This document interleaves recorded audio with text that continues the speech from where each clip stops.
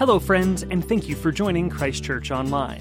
To get a few more glimpses of what's going on here at Christ Church, we encourage you to check us out on Facebook, as well as Twitter and Instagram, where you can find us under the handle CCGF01. This week's message is provided by our minister at large, the Reverend Dr. John Guest. He will be preaching out of the book of Ephesians on pursuing our passions and following the talents and gifts that God has given us to use. Here is Pastor John with his message. Thank you for listening. You see on the front of your service sheet, this little guy on a skateboard. Do you see a rocket? It's not just wings. He's got a rocket on his tail. Can you imagine? He needs to be on a runway. Maybe that's what that is. What we're talking about is God putting a rocket on your tail because He's got a wonderful plan for your life. Isn't it good to know that? He loves you and has a wonderful plan for your life. And we've just come off of Easter, and I'll come back to that. But that Easter, that weekend, Friday through Sunday, is the weekend that changed the world forever. It's not a little marker along a timeline. It's powerful.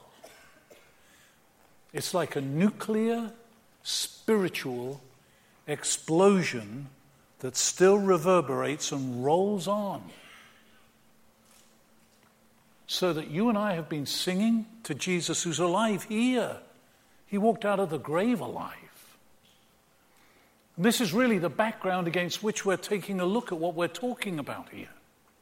Your passion, your ministry, your mission. And when your ministry becomes your passion, I've used the word passion, but Pastor Jared has asked me, he's in Israel right now, in fact, about now, if you put it on 7 hours, so that's like 7 o'clock in the evening, they're probably on their way into Jerusalem, having been to Masada, having driven up alongside the Dead Sea. Amazing. He, our pastor, has asked me to speak to you all about your ministry. Because that's the part of the plan. It's not just to get you from hell to heaven. That's a big part of the plan. But between coming to know Jesus and arriving in heaven, God's got a plan for your life. And to discover that, that's the mission class that was advertised here. Discover your gift. What is it that God has given you? It may be 2 or 3 things. You may be multi-gifted, talented, and they're gifts from God, but He gives you a gift when you get to know Him. And He wants you to use it as part of the team. The analogy in the scriptures that was read, part of a body. You remember about the ligaments and the muscle and their intention and how it all builds up the body. We are that body. And God has placed us in such a way in the body with talent and ability that we need to be using as part of the family. Let me tell you a story. It's real, actually. You can go online. I don't know that the name is real because I've forgotten the name, so I gave the guy the name Phil Johnson, who used to be the drummer in my band, incidentally. And he was brilliant as a drummer. We're going back 40 to 50 years. He would have loved this band. He would have loved to have been in this band. Anyway, Phil Johnson, sitting in his backyard in Los Angeles. He's in his middle years. He's gotten pudgy. He's not the young man who dreamed of being a pilot, because that had been his dream as a kid. And he applied to the flight academy the Air Force Academy in Colorado and was turned down because of issues about his health. He never was able to become a pilot. And he's sitting out in his back lawn on a lawn chair, drinking a beer, watching these flights come in on their flight path to LAX. That's the signal for Los Angeles Airport. It's called LAX. And his heart's aching still after all these years that he never got to fly a plane. And then he gets an idea. He goes out and purchases something like about 10, this is a real deal, it gets more and more extraordinary.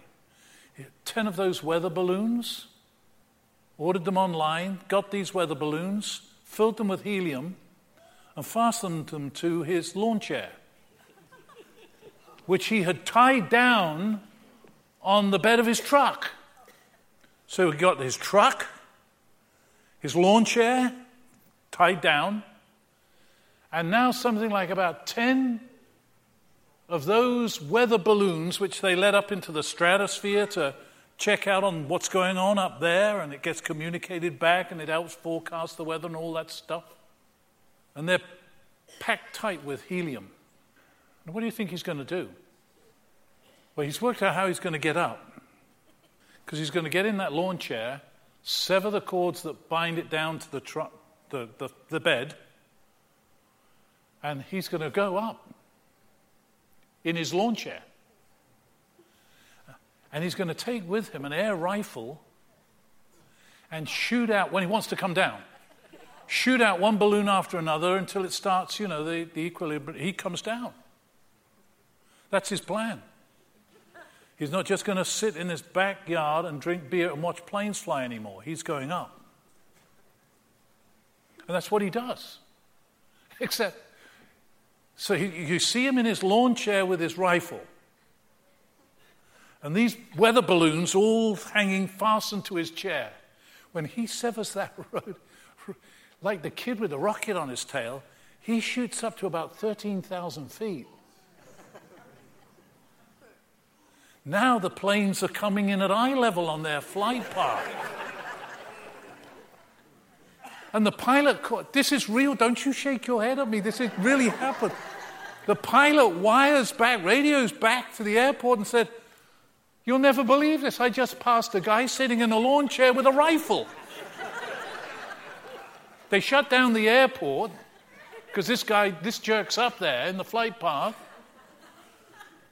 That's all big news. They send a helicopter to get him. He is petrified.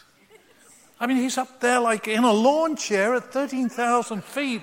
He's not going to let go of anything. He's got his rifle, but he's not going to take it and shoot anything out. He's like frozen. And they hook his chair from the helicopter and tow him back in, balloons and all. And of course, when he gets to the airport, news is out, and they're putting a microphone under his nose. What on earth possessed you to do this? And he said, "I couldn't sit there any longer. I had to do something about what was going on inside me." And he tells the story, which I've told you. Therein lies an illustration. There you sit. And I tell you, God has a wonderful plan for your life. But you've got to participate in the delivery of that plan. And we participate with each other. That's what we're going to learn. It's about us being a family together, a team together, a body connected, and putting wind in each other's sails, cheering each other on. And even when it says that we admonish, we speak the truth.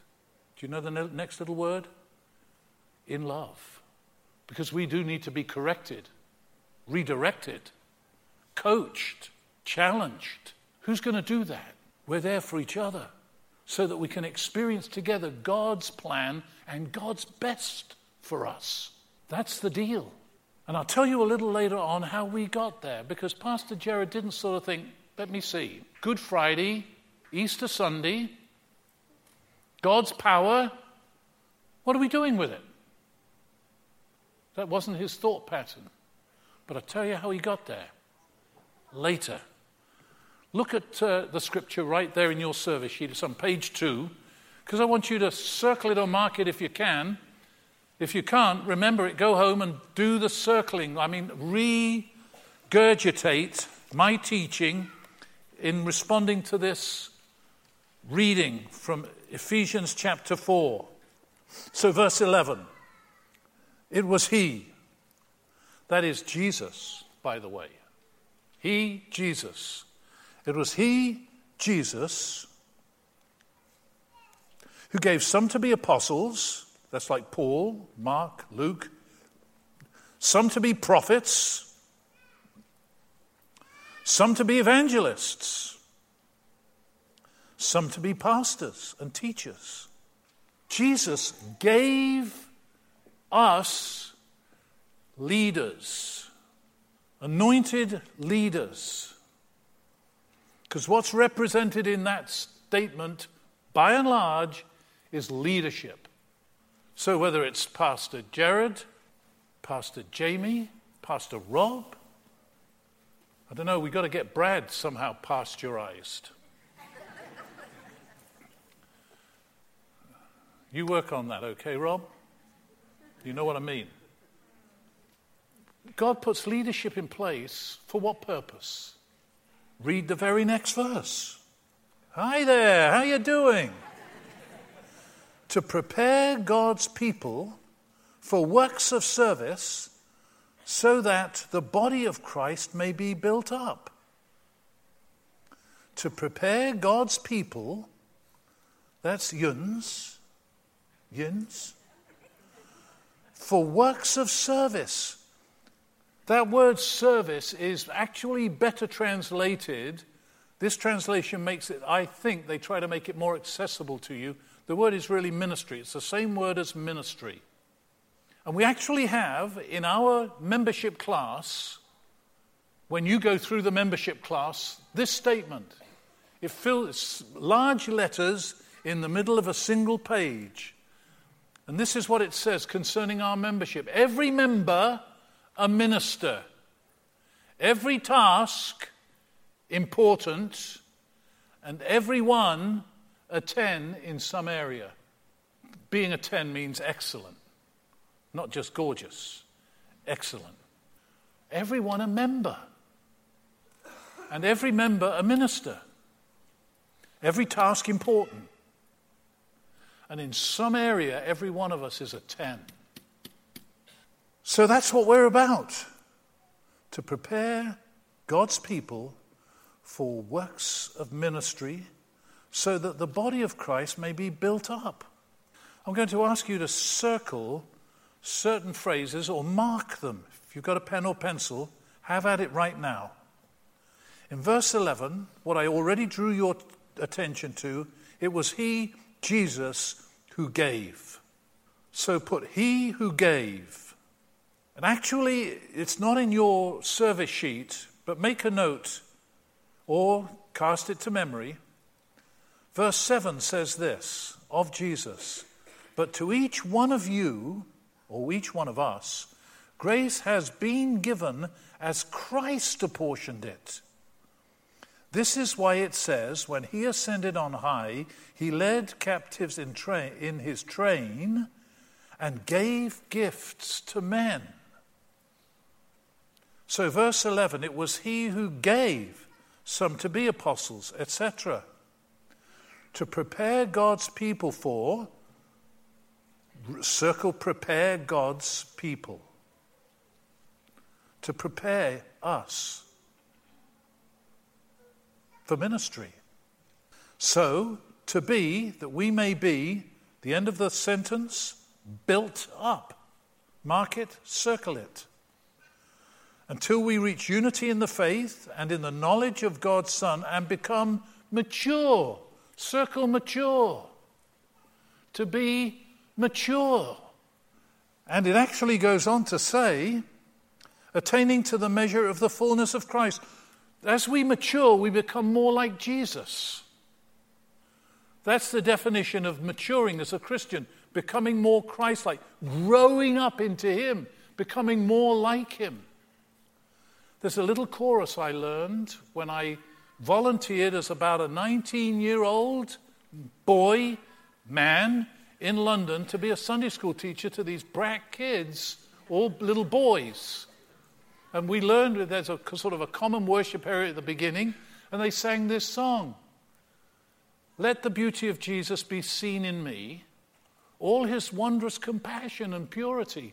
O thou Spirit divine, all my nature refine, till the beauty of Jesus be seen in me. I still sing that to myself. I'm not done maturing. You ask my wife. I want to be a better husband, and we're being married 50 years this year.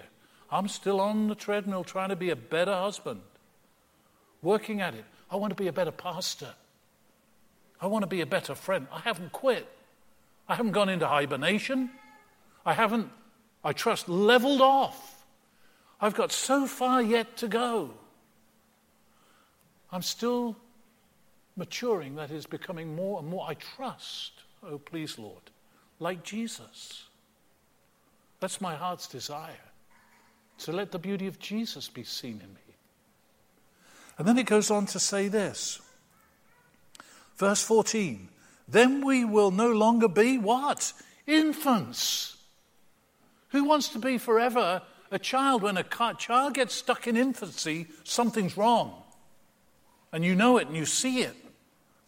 I would estimate that some of you probably regard yourselves as spiritual infants running around in adult bodies right now. Well, God's desire is not for you to remain an infant, to be no longer infants, tossed about, etc. So verse 15 goes on to say, instead, speaking the truth in love, we will in all things, next phrase, grow up. Do any of you wives ever say to your husbands who are acting really ridiculous, grow up? You kids, do your parents ever say to you, grow up? My mother used to say it to me, grow up, will you? So easy to fall back into infancy emotionally. The definition of infancy, by the way, is somebody who's got the center of their own universe. You know that? Kids, infants, it's all about them. You can't reason with a child that she needs to wait another half an hour to have lunch. She screams. We've raised 4 daughters. They scream when they're hungry. They want attention. Our number 2 child would vomit, fire it out. It bleached the wallpaper. The print wallpaper took all the color out of it. She wanted attention. She could scream and... That's infancy. You've got a lot of grown-ups who behave like that from time to time. Grow up. So what does it say? Instead, speaking the truth in love, we will in all things grow up into him who is the head. There it is again, into Jesus, that is Christ. So it goes on to conclude, from him, the whole body, joined and held together by every supporting ligament, grows, circle it, and builds itself up in love. As each part, circle that last piece, as each part does its work. Now this is a process. God gives you the gift of eternal life. You can't process your way into that. It's a gift. You may process your way into receiving the gift. I mean, I went through about a 2 to 3 year process, but when he gave you the gift, you had the gift of eternal life. That is the power of Good Friday and Resurrection Sunday come into your soul and you're made a new creation. And it's all what God does. So you invite him in. I got an email from a young lady who's been coming to this church with a boyfriend. I think I know her boyfriend from when he was a kid here. I'll find that out. I think I found it out, but I want to see him, and I haven't met him yet. But she sent me the email saying, I've been listening to what you all say, been coming with my boyfriend, and whatever it is you're all talking about, I know there's a bridge I've got to go over to get there. Can I come and talk to you about it? What do you think I said? Come on. So I emailed her back, and we got in the calendar. And 2 days ago, she shared her life, what it's been. And by the time she walked out of there, she had received Jesus into her life, was made a new creature in Christ. And I said to her, you are now my sister. We're in the same family. So when you get those three scriptures, God so loved the world that he gave his only begotten Son. He loves you. Jesus saying, I came that you might have life and have it more abundantly. He's got a plan for you. That's his plan. So you read the Apostle Paul who sums it up. We are God's workmanship in Christ Jesus. God's workmanship in Christ Jesus, created in Christ Jesus. Listen to this next phrase. For good works he prepared beforehand.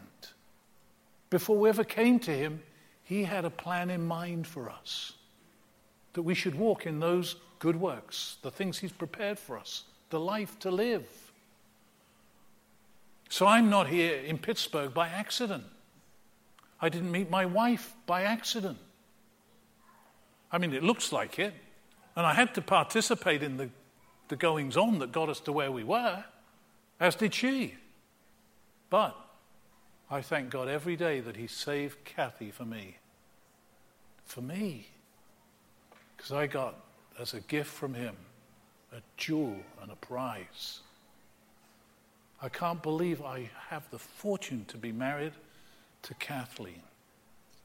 It's a gift. So we got our 4 daughters.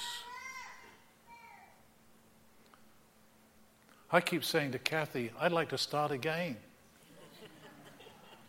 We could pull that off, you know. That medicine can get that done. She said, we got grandchildren now. In other words, they'll do. Don't want to do that all over again. But you can't blame her. She's 73 years old. I'm 80. Still growing. Still going. Still desiring God's best. I want you to follow along right now with a testimony that is a guy's story. He goes to this church. His name is Kevin Garborough. His wife is Joanne. And I'll tell you, this is the little piece of the story I want to tell you how we got to Jared, Pastor Jared, wanting to us to promote getting you out of your seat, putting a rocket under you, and getting you connected to whatever you should be doing as part of the family of this church. So you watch this. Kevin went down with a group of our missionaries, so to speak, our people, to the Dominican Republic. And this is what happened. I was raised by my parents, and they truly hated each other and fought constantly. Friends weren't over, ever. My brother, because of the conflict, ended up running away 3 times. And he would hitchhike. Well, he ended up picking up hitchhikers and was murdered by them. My mom used to look at me and tell me that I was a mistake. That causes a lot of damage. Fortunately, a best friend moved down the road. His dad was a pastor. They invited me to church. Even though I was a very difficult child, smoking at 13, drinking heavily at 15, he kept on bringing me. And he showed me how God had a plan for me, that I was fearfully and wonderfully made. And I came to know Christ, but that didn't eliminate the damage. I couldn't say I love you, I couldn't hug my brother who lives next door. To me, we haven't talked for 15 years. I didn't even like people. But I'd come to know Christ, and I read a book by David Platt called Radical. It talked about the Great Commission, and I felt I was following the Great Commission. I was doing it in my Jerusalem, but I was not doing it to the ends of the earth. So I decided to go on a missions trip. My wife, before I left, asked me to tell her I loved her. I told her I show it every day, but I couldn't say it. With the people on the missions trip, I told them I'm not a touchy-feely person, and I'm not emotional. We got there on the first day, and the kids just poured out and hugged and loved, and I started to break. Went to church on that Sunday. It was a small church, but they were just screaming and worshiping God with such love. It was just amazing. The next Monday, or that Monday, is when I broke, and I met my sponsored child. She lives in a 10 by 10 tin shack. Cutest little 5-year-old girl who just hugged me.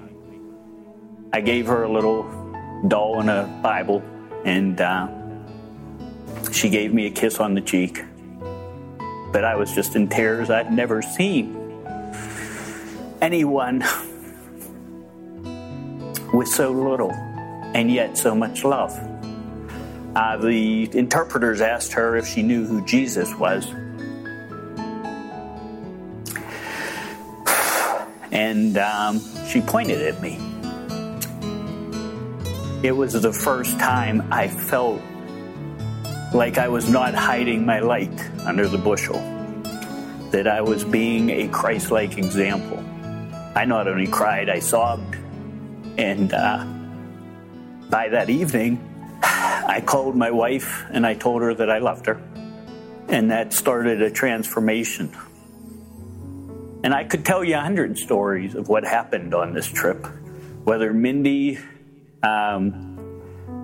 taking a child who was being picked on and who was a little slow under her wing. Whether Bethany, who held a 15-year-old boy with cerebral palsy and weighed 65 pounds. Where I picked up a 5-year-old boy and held him and found out his mother had run away and his dad was dead. And the community just loved him. But mostly I just remember the smiles of all of the kids just loving you. And I was forever changed. I couldn't give a hug before. And Ray, who is a hugger from this church, I can now hug. My brother of 15 years, who I hadn't talked to. I ended up over his house for Thanksgiving. He's been over my house for Christmas. And the person who said he doesn't like people now has started having a game night over the house. God had other plans for me than just sitting back. And thankfully he did, because he changed my life.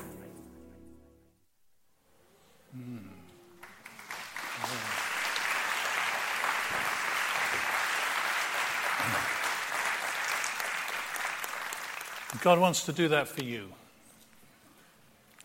You realize that this all happened because he went with a group of folks from the church down to the Dominican Republic. He got connected. And this is the story, because this is why we're now doing this.